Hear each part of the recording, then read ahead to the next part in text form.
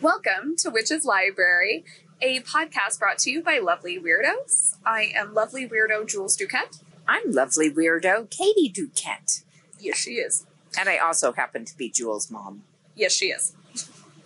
Today we are going to be discussing Legacy of Magic, which is one of our book club picks. So we encourage you to read these books for yourself and then come listen to the podcast episode on said book so that we can discuss it and see if you agree with us. If you have different opinions, you can pop them into comments or leave us a voice message via Anchor.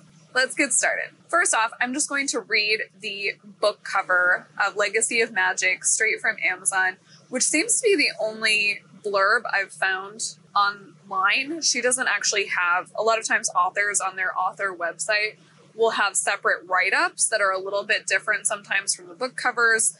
Ellen Dugan does not have that, so it's a little different. Here it is. So it turns out magic runs in the family. Autumn Bishop was just your average grad student who happens to be a seer. When she moves in with her long-lost aunt and cousins, they look like a relatively normal family from the outside. However, they turn out to be so much more. With ancient traditions, long-standing magical feuds, ghostly visitors, and witches with malicious intentions start coming out of the woodwork. Autumn finds herself smack in the middle of the action as everything she thought she knew is turned upside down. Drawn as if by fate into her family's legacy of magic, a new world unfolds for her as her old one is left irretrievably behind. Two things I'm going to notice that I'm going to mention right off the bat. One is one of our huge pet peeves of the entire book, which is that it is mislabeled in genre, in our opinion and in most people's opinion. And that's proven by this book excerpt, because romance is not in that book blurb at all. It's not even an innuendo of the book blurb, and there is no mention of a man at all in this section. Good point. Two is that it shows grade levels, which I think is actually interesting. I think that happens on any Amazon book, and the grade level or age level is adult, 18 and over, or grade 12 up. That is so weird. It is really weird. So Amazon classifies this, and I believe because this seems to be, so Garden Witch Press, and I don't know if that's, a lot of times self-publishing authors will have their own publishing house, quote unquote. So I don't know if that's her own publishing house or if there's a separate publishing house, but all of her books are on Kindle Unlimited, which a lot of times means that they were self-published through KDP. Mm-hmm.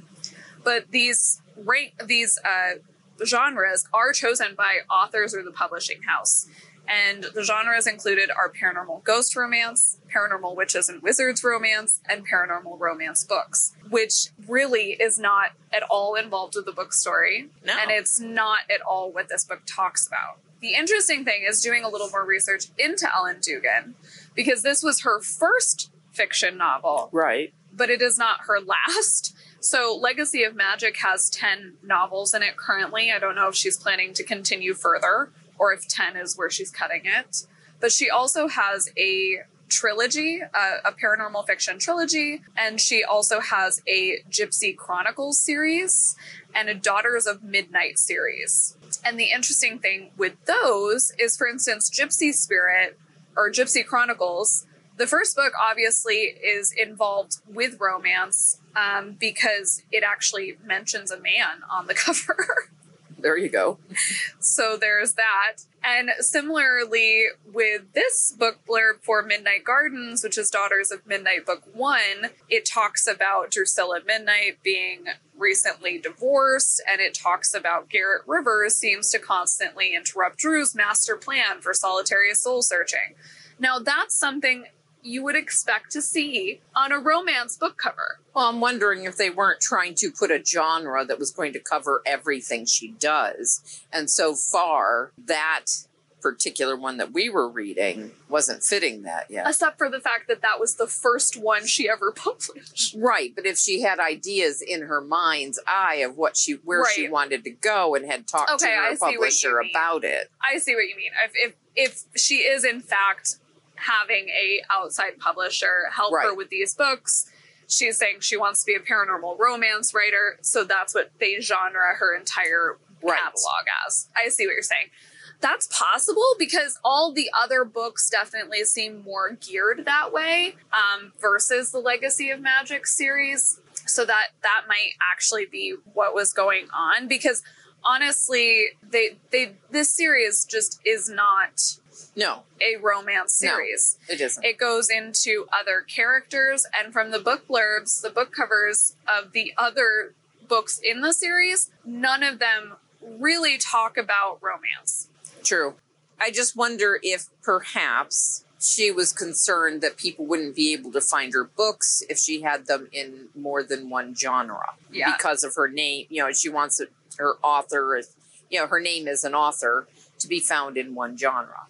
That's possible. I definitely think that's a possibility. And it would kind of make sense even if you were going for like a broader topic, and that could explain how all of them are kind of under the same label. Right. Under paranormal romance. And it is odd because from what I can tell of the other 3 series that she has, the other 3 series do sound like they are more legitimate paranormal romance. And under her tag or her series list, it actually says paranormal fiction series, not paranormal romance series, even though everything except for Legacy of Magic does appear to be romance. Right.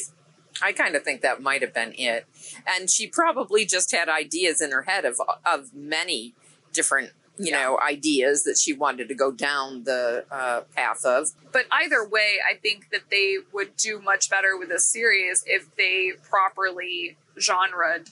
Oh, I agree. This book, because really, in our opinion, it reads like a young adult fiction novel, and it doesn't read like even a young adult romance novel. It really reads just like general young adult paranormal fiction. Right, exactly. Which, again, if it had been put in that genre, I think a lot of people that had somewhat negative reviews on it wouldn't have probably read the book if that's what they were looking for. Correct. Or would have put it in a different concept in their mind. Because in our head, like, as a paranormal romance book, this is like a 2.5 at best out of 5. Versus a young adult paranormal fiction book, I would say this is about a 4-star. But couldn't it be cross, genre? Yeah, definitely. And that's, I think, also a thing that's frustrating is with Amazon, I think you can put your book into like 4 or 5 different categories, depending on what your keywords are, I think is how it works. So, yeah, there's no reason that she shouldn't be able to put this in adult paranormal fiction as well as young adult. That's what I was thinking. Though I don't think that's typical, because a lot of adults read young adult if they're not looking for, gratuitous sex scenes or whatever, like we often do. So they don't want any of that nice smut. Yeah. They're not looking for smut because they're boring. Then... Or they have an exciting sex life of their own. Oh, yeah, I guess that's... Do those people exist? I think so.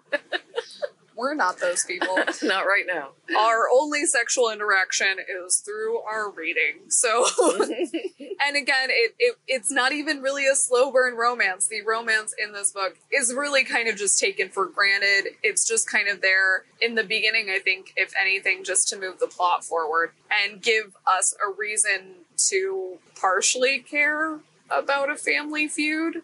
I just feel like he is so flat a character. He's just so bland. Well, to me, it's like cardboard flat. There just is no, you know what I mean? I do. The character needs to be rounded out to create a real person, and right now it's cardboard flat.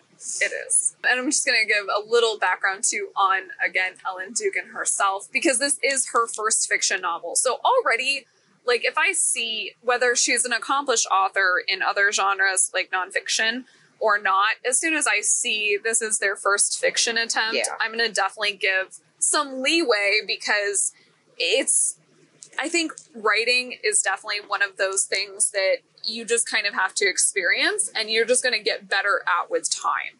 So, of course, if it's your first attempt, I don't think most people are going to expect this to be the best paranormal fiction book they ever read. Right. And you're going to give them a little leeway on inconsistencies, or, maybe they're doing more tell than show, which is definitely something she does a lot in this book. you're going to give a little leeway. But she has written at least 16 nonfiction books. She's won awards for a couple of different books of hers. And she has been a practicing Wicca practitioner for about 35 years at this point, and she's a psychic clairvoyant. So she has a very well-versed background in witchcraft and Wicca, Yes. which is definitely evident in this series. I can't speak on her other series because I've only read the first 2 books of Legacy of Magic. But in Legacy of Magic, she definitely heavily peppers witchcraft throughout and Wicca, because there are certain parts that are definitely not core tenets of witchcraft, the craft, but are core tenets currently of Wicca, the religion Wicca. Right. So you'll see she talks, I don't think they actually do they ever use it, the Wiccan Rede or Rule of 3? I don't know if they use that exact wording or not. I don't think so. Not that I recall. I think they do talk, oh no, I think one part they do say whatever you put out comes back to you 3 times or threefold.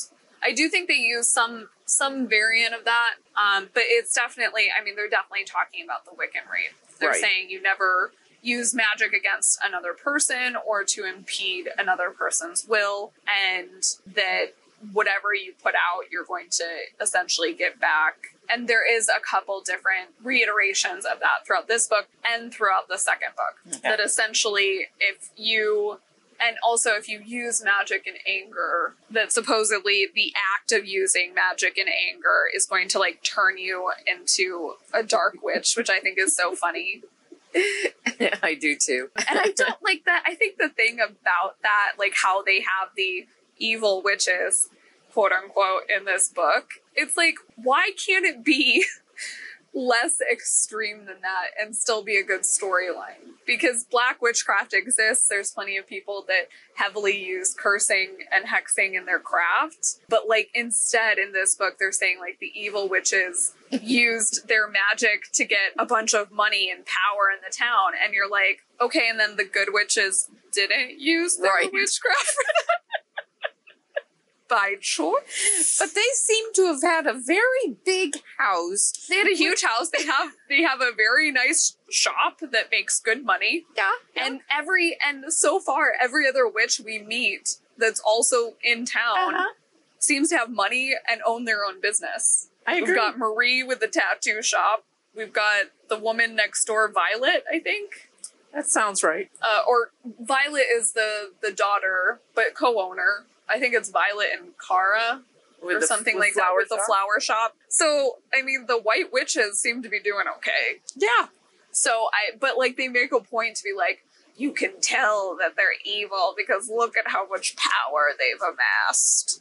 And It's like, well, they seem to be doing about as good as y'all, but I think they might be having more fun than you. But it seems to me that in life, as well as in witchcraft, as well as in Wicca, and as well as in anything, you're going to cross over between, you know, good and bad, goody two-shoes, or having a little bit of, you know, because negative, really, other people call negative feelings. They aren't negative feelings, or shadow feelings. You're going to have kind of a little of both. You're going to have a little light, and you're going to have a little shadow. Agreed, because honestly, there's only two instances in the book where you'd see them really doing anything truly evil. Yeah. And neither one really makes sense at all. Because we see Julian use magic to kick a kid into the pool and have him almost drown.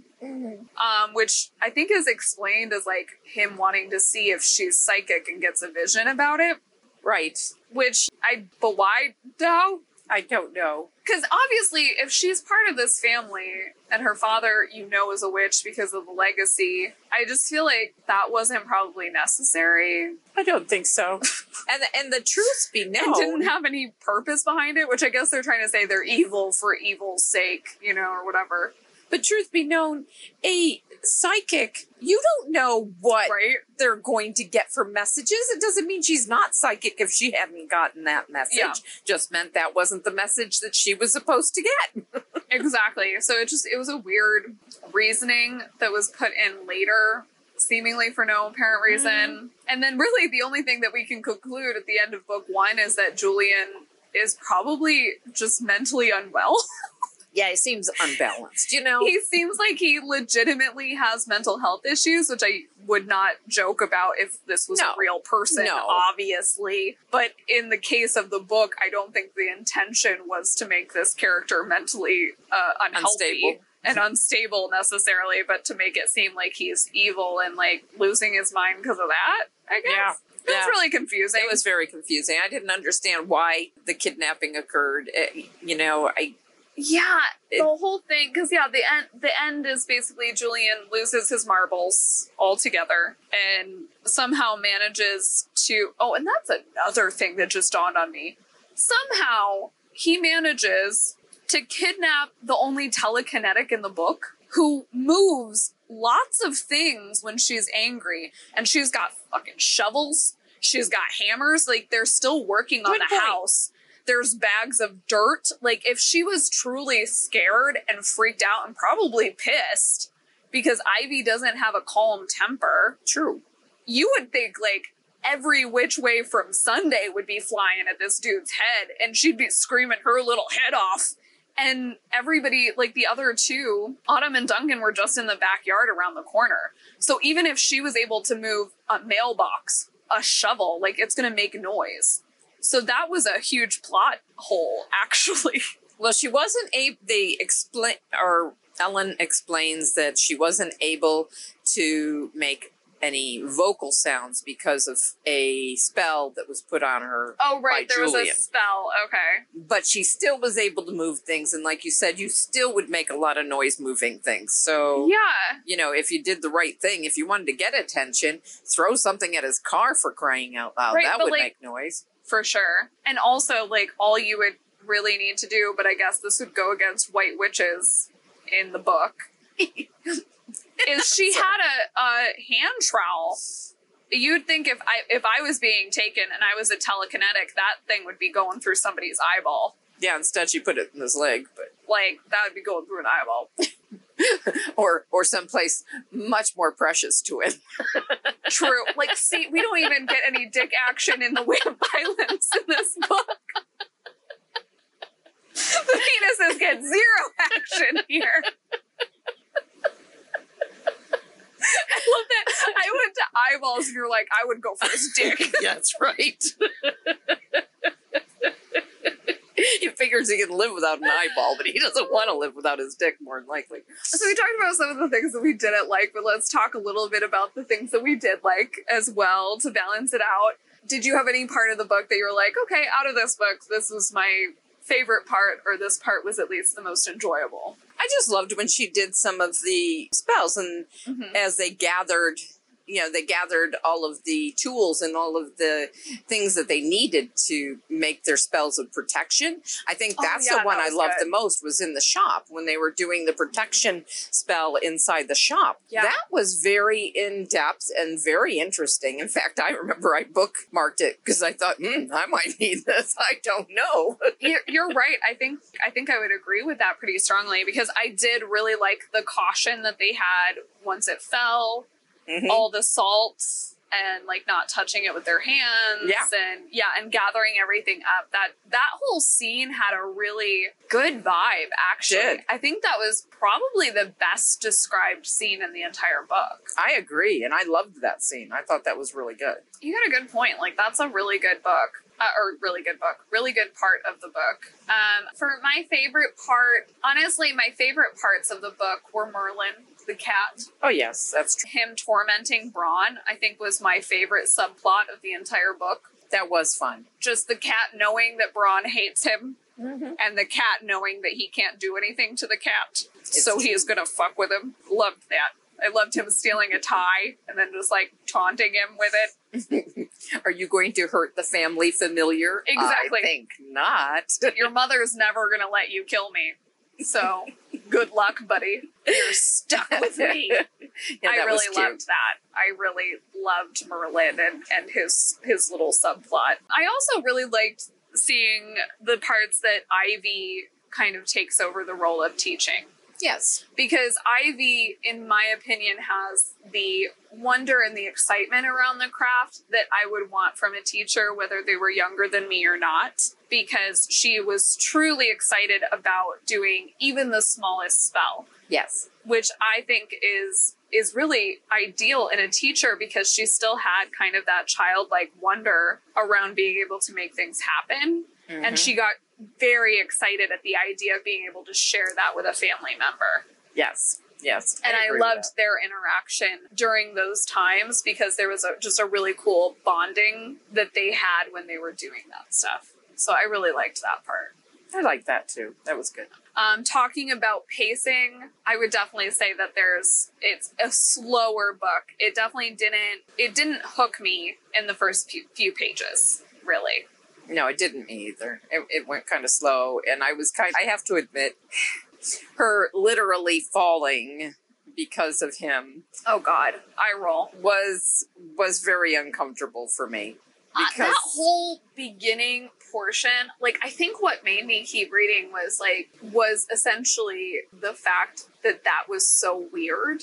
It was weird. I don't even know. Like, it's almost, sometimes you watch a bad movie because it's funny and you kind of want to see how bad it gets. Yeah.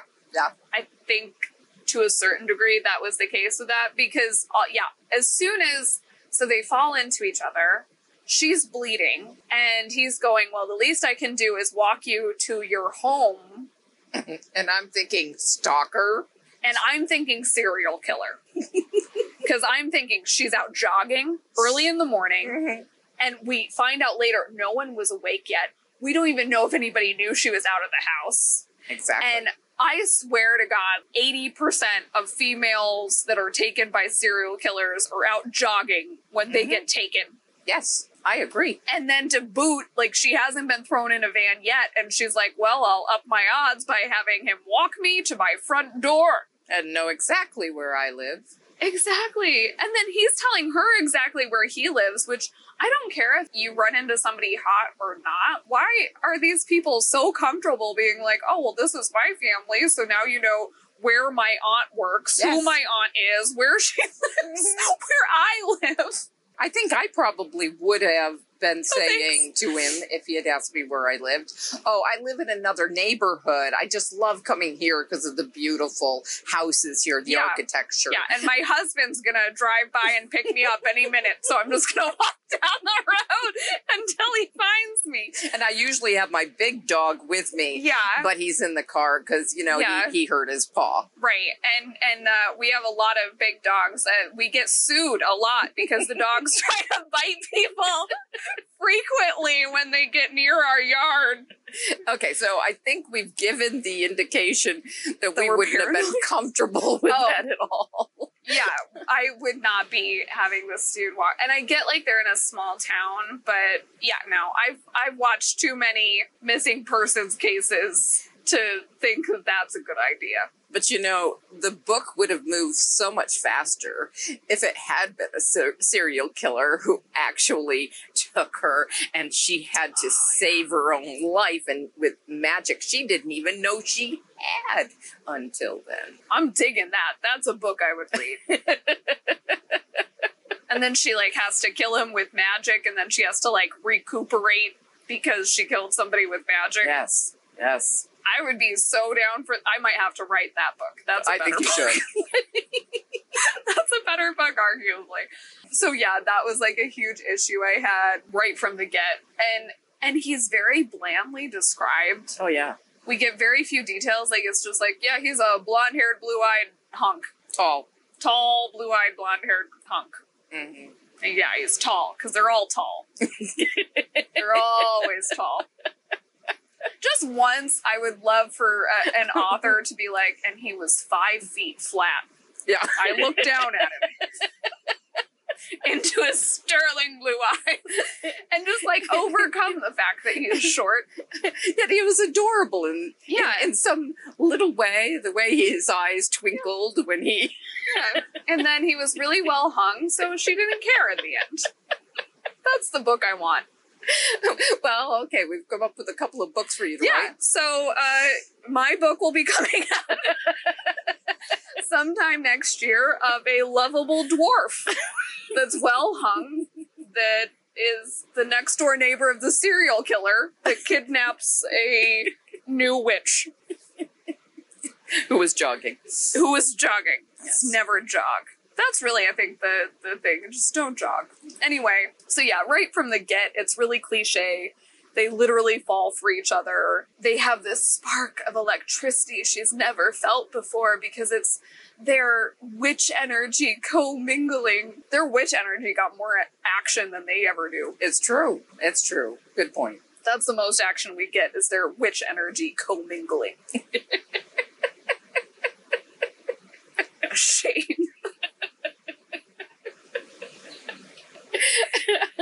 But yeah, in general, so I did reread a good portion of the book just to get notes and kind of refamiliarize myself with names.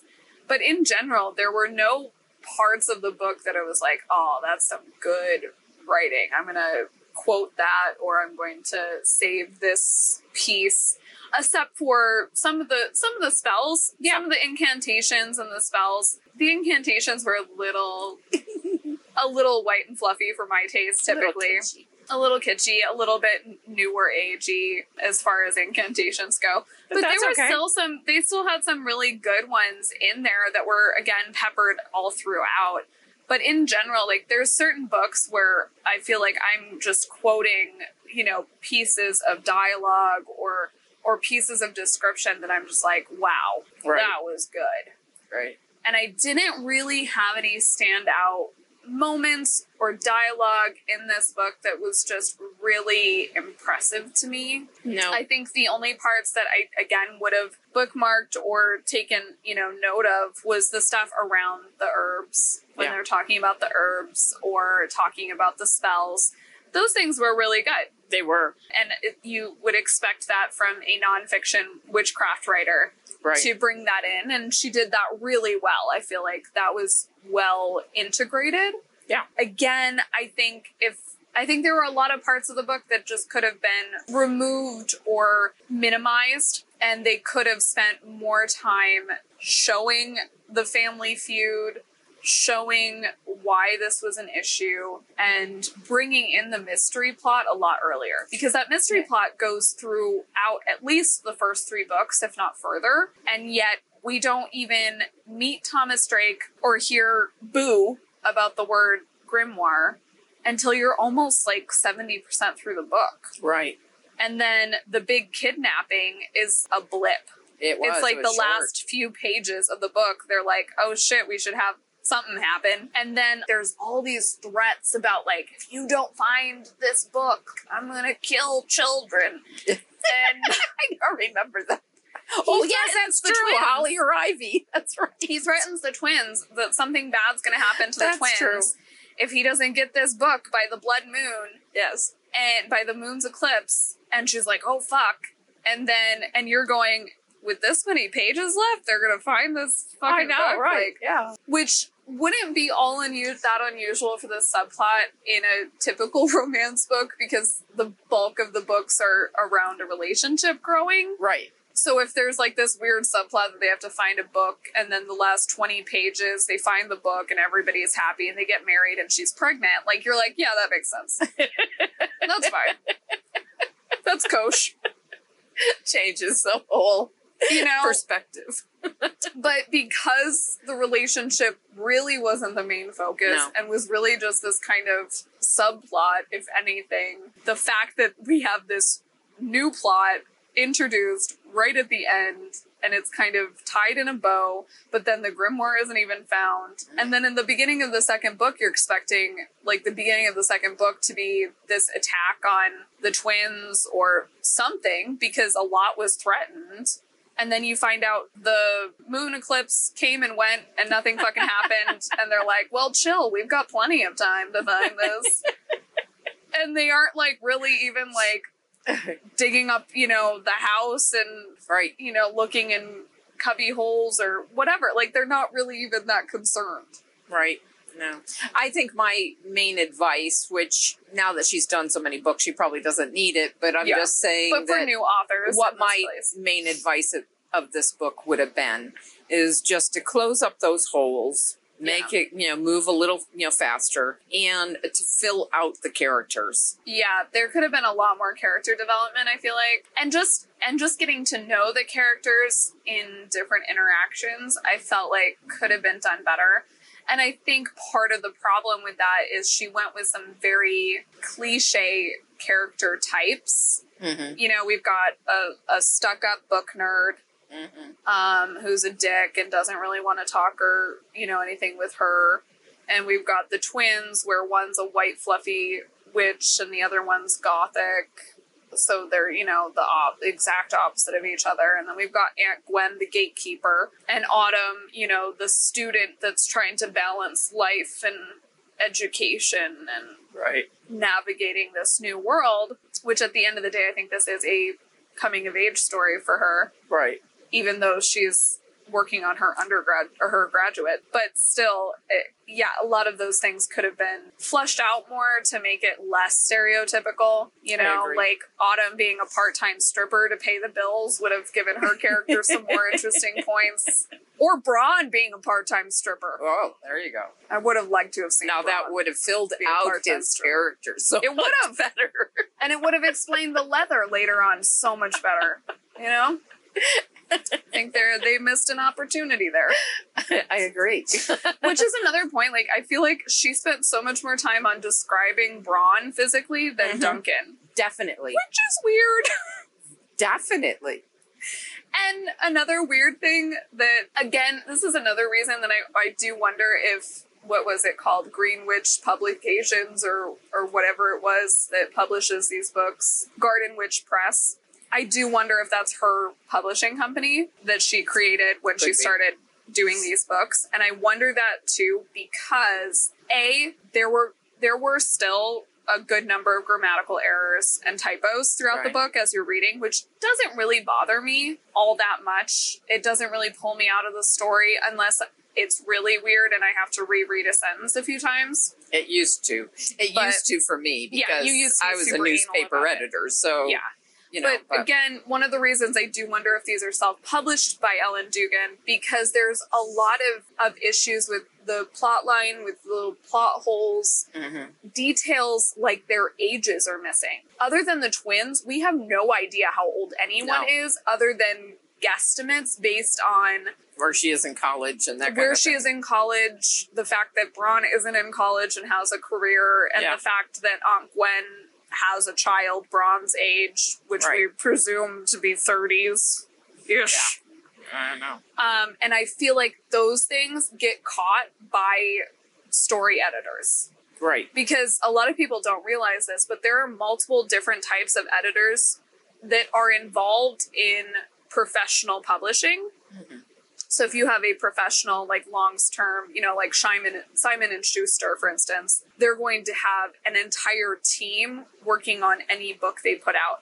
They're going to have a proofreader, they're going to have grammatical error checks, and then they're going to have something called a story editor that goes through and works on the story with the author to avoid things like plot holes, to avoid things like poor descriptions or inconsistent descriptions. And so that is the fact that there are no ages, the fact that the descriptions of the people, for the most part, are pretty lackluster, and then the pacing of the book do make me wonder if Green Witch Press isn't her publishing house. Right. And that isn't as major a concern when you're doing a nonfiction book compared to a fiction book. So her nonfiction is not self-published. Okay. For sure. For guaranteed. She's a Llewellyn author. Okay. But again, a nonfiction publishing company aren't going to have story editors either. That's what I'm saying. Well, I should clarify. To some extent, because you... Well, the thing I'm going to clarify is Llewellyn actually does publish fiction and nonfiction. Though usually you'll see, instead of Llewellyn Publications, it'll usually say Llewellyn Worldwide on those books. But Llewellyn actually does publish fiction, paranormal. Gotcha. Paranormal fiction books. Which is also a curiosity to me that she is a professional author, and yet it appears that she self-published, possibly. Again, this is not known for sure, but that it she possibly self-published. But it's a different publisher. It's 100% a different publisher, yeah. Right. So on a cursory check, I can't find Garden Witch Press. So if this was an actual publishing company, usually a cursory Google would pop up their company website. And the only thing that comes up under publishing Garden Witch Press is Ellen's books. And then there's some like Wicca 101 books that also seem to have that. Okay. So I would almost certainly say that it's not a publishing house that's going to have all of those. It's not a professional publishing house. And it does definitely point toward her self-publishing these books. Right. Which again, nowadays is not uncommon. And the fact that she has a large audience that's established because of her nonfiction work, I wouldn't blame her to self-publish because she's going to get probably more of her potentially more money out of it long term. But it is still interesting to me that Llewellyn didn't want her fiction novels as well as her nonfiction, or the fact that, I mean, I would presume that she has a book agent working with Llewellyn and that they didn't appear to send it out. Take that road. Yeah, to take that road. Honestly, I don't think I'll be continuing the series unless some of you put in the comments that the series gets so much better and that it's worth, plugging through the first 3 books. I'm probably not going to continue. I did read the second book after the first to see kind of if there's an improvement. And I do feel like there was a lot of improvement in the second book where you get to know the characters a little bit better. That's good. And there's a little bit of growth and change, but not to the degree that I would probably continue reading. Gotcha. Do you think you're going to continue with the series? No, I really don't. And it's definitely not a book that I would go back and reread frequently or revisit probably. There was nothing overly original or unique about the book for me to a point where I'd be like, okay, I'm going to read this series or I'm going to reread this later down the road. I just didn't feel invested in any of the characters. And I think probably the one I felt most invested in was probably the dead cop. But anyways, that's just... Which is a bad sign. Which is a bad sign because he was only in there a very short amount of time. I would have loved to have seen more instances. Yeah, I kind of liked him. I kind of had a feeling like he had a story to tell. Yeah, that would have been better, honestly. That comes from a medium, of course. So, what can I say? Well, I would go with the dead ghost. I do feel like the title of the book was appropriate, Legacy of Magic, because you're seeing that this is a family tradition. Mm-hmm. So I do feel like the title of the book is well done, not the genre, but the title is. I think all in all, she did a lot right.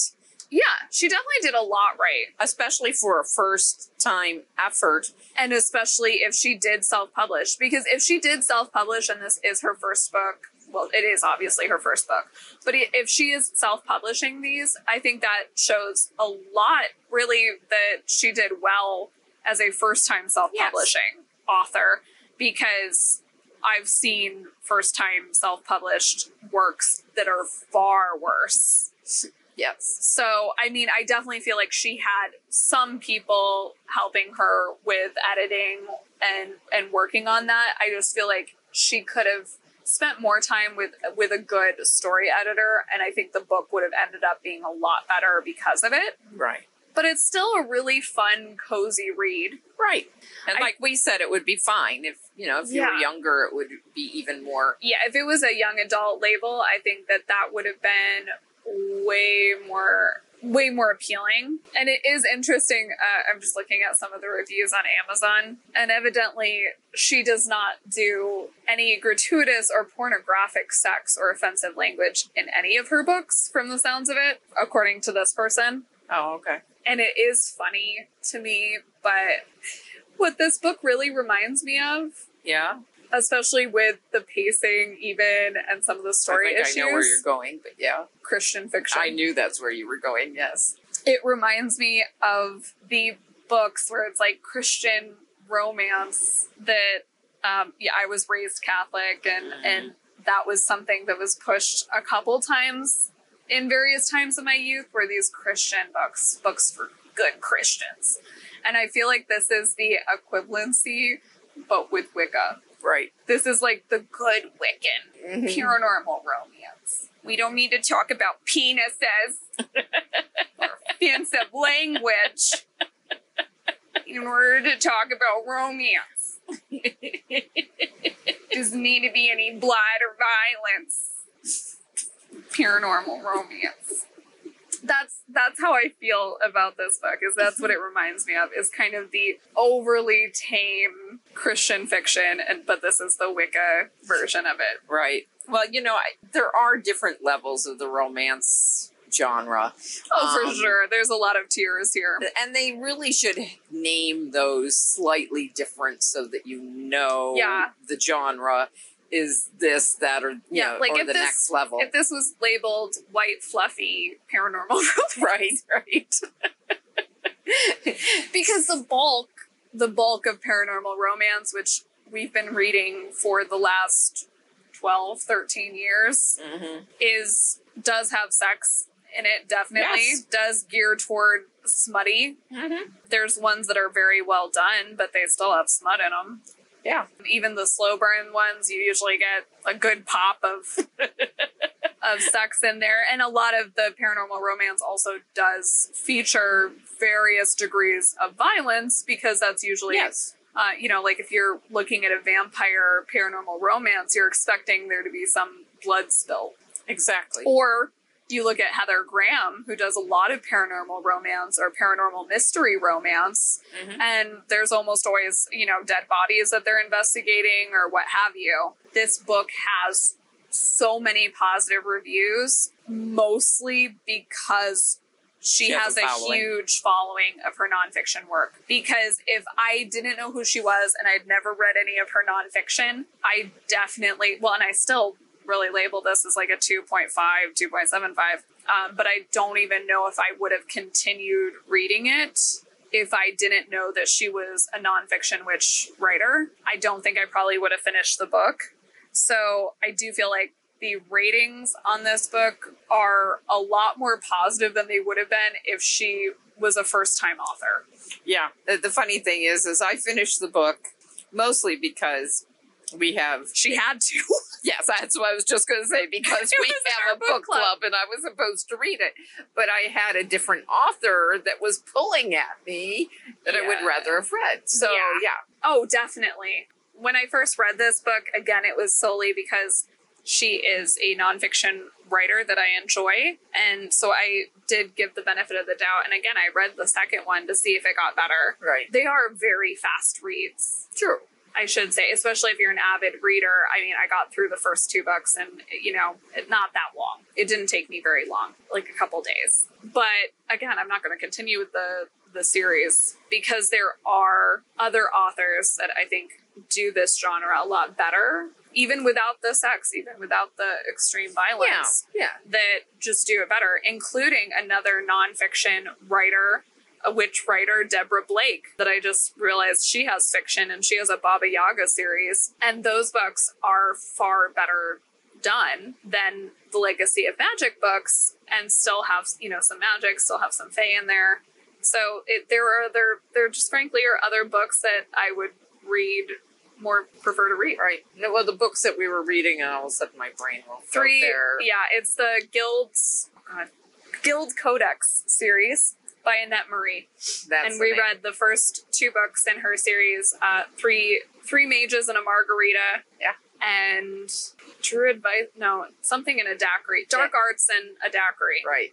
And both of those books are amazing. Yeah. Neither one of them have sex. Nope. In them. Neither one of them have extreme violence. I mean, there's a little violence. There's some violence. There's some violence, but I wouldn't say it's extreme. Overly... No. It's not overly described. Like, there is some violence, but for the most part, I don't think it would be overly triggering. No. I've definitely read books with a lot more described violence. But, like, they get roughed up. Like, they're bounty, like, her friends are essentially bounty hunters. So there's definitely some violence involved. Right. But there wasn't any sex. And there was no sex. There wasn't really any... Was there swearing? I don't remember. That's not something I recognize. I don't really notice swearing. I don't recall it. It doesn't have that feel to me. I don't think there was a lot of swearing. If there was swearing, I think there might have been a little, but not a lot. to compare to, I believe Annette Marie self-publishes. And, Let me that check did that. not have, so I brought that up only so to say is that, it's not like we're not interested in a book because it doesn't have, gratuitous sex or anything. What we look for is that pull, that interest, something that really pulls me to the next book, that continues to pull me through the book to want to read it. And I remember, with those books that I couldn't put it down. I just wanted to finish it. I stayed up until I think like 3 a.m. one morning because I wanted to finish the book. I was enjoying it so much. So yeah. Yeah, those books are addictive. They're like eating candy. I just want to keep going and going and going. Yeah, I really enjoyed it. Like, honestly, if we didn't have the book club that we're doing on Facebook, which the links will be down below, then I would probably already be through the entirety of everything this woman has written. And in contrast here, this is interesting too, but again, Annette Marie is another Kindle Unlimited author, and she has her books are published by Dark Owl Fantasy Inc., but her publishing company has a website, and it says Dark Owl Fantasy publishes high quality young adult fantasy books with characters you can't help but love, which the Codex books, so this was probably written when she wrote her first series, which is young adult. The Codex is adult paranormal romance to the best of my degree, or not paranormal romance, I'm sorry, urban fantasy. But either way, if you look at the books that they publish, it's all just Annette Marie's books. So this is her publishing. Right. So she is self-publishing. And the books are way stronger. And I don't know if she spends the extra money and has a story editor that's really good, or what have you, or maybe she's just a really talented author. Yeah. But these books are amazing. They are. And we highly recommend those. All right, so yeah, that was our take on Legacy of Magic by Ellen Dugan. I lost part of that name somewhere in my mouth. Lost a bit of it.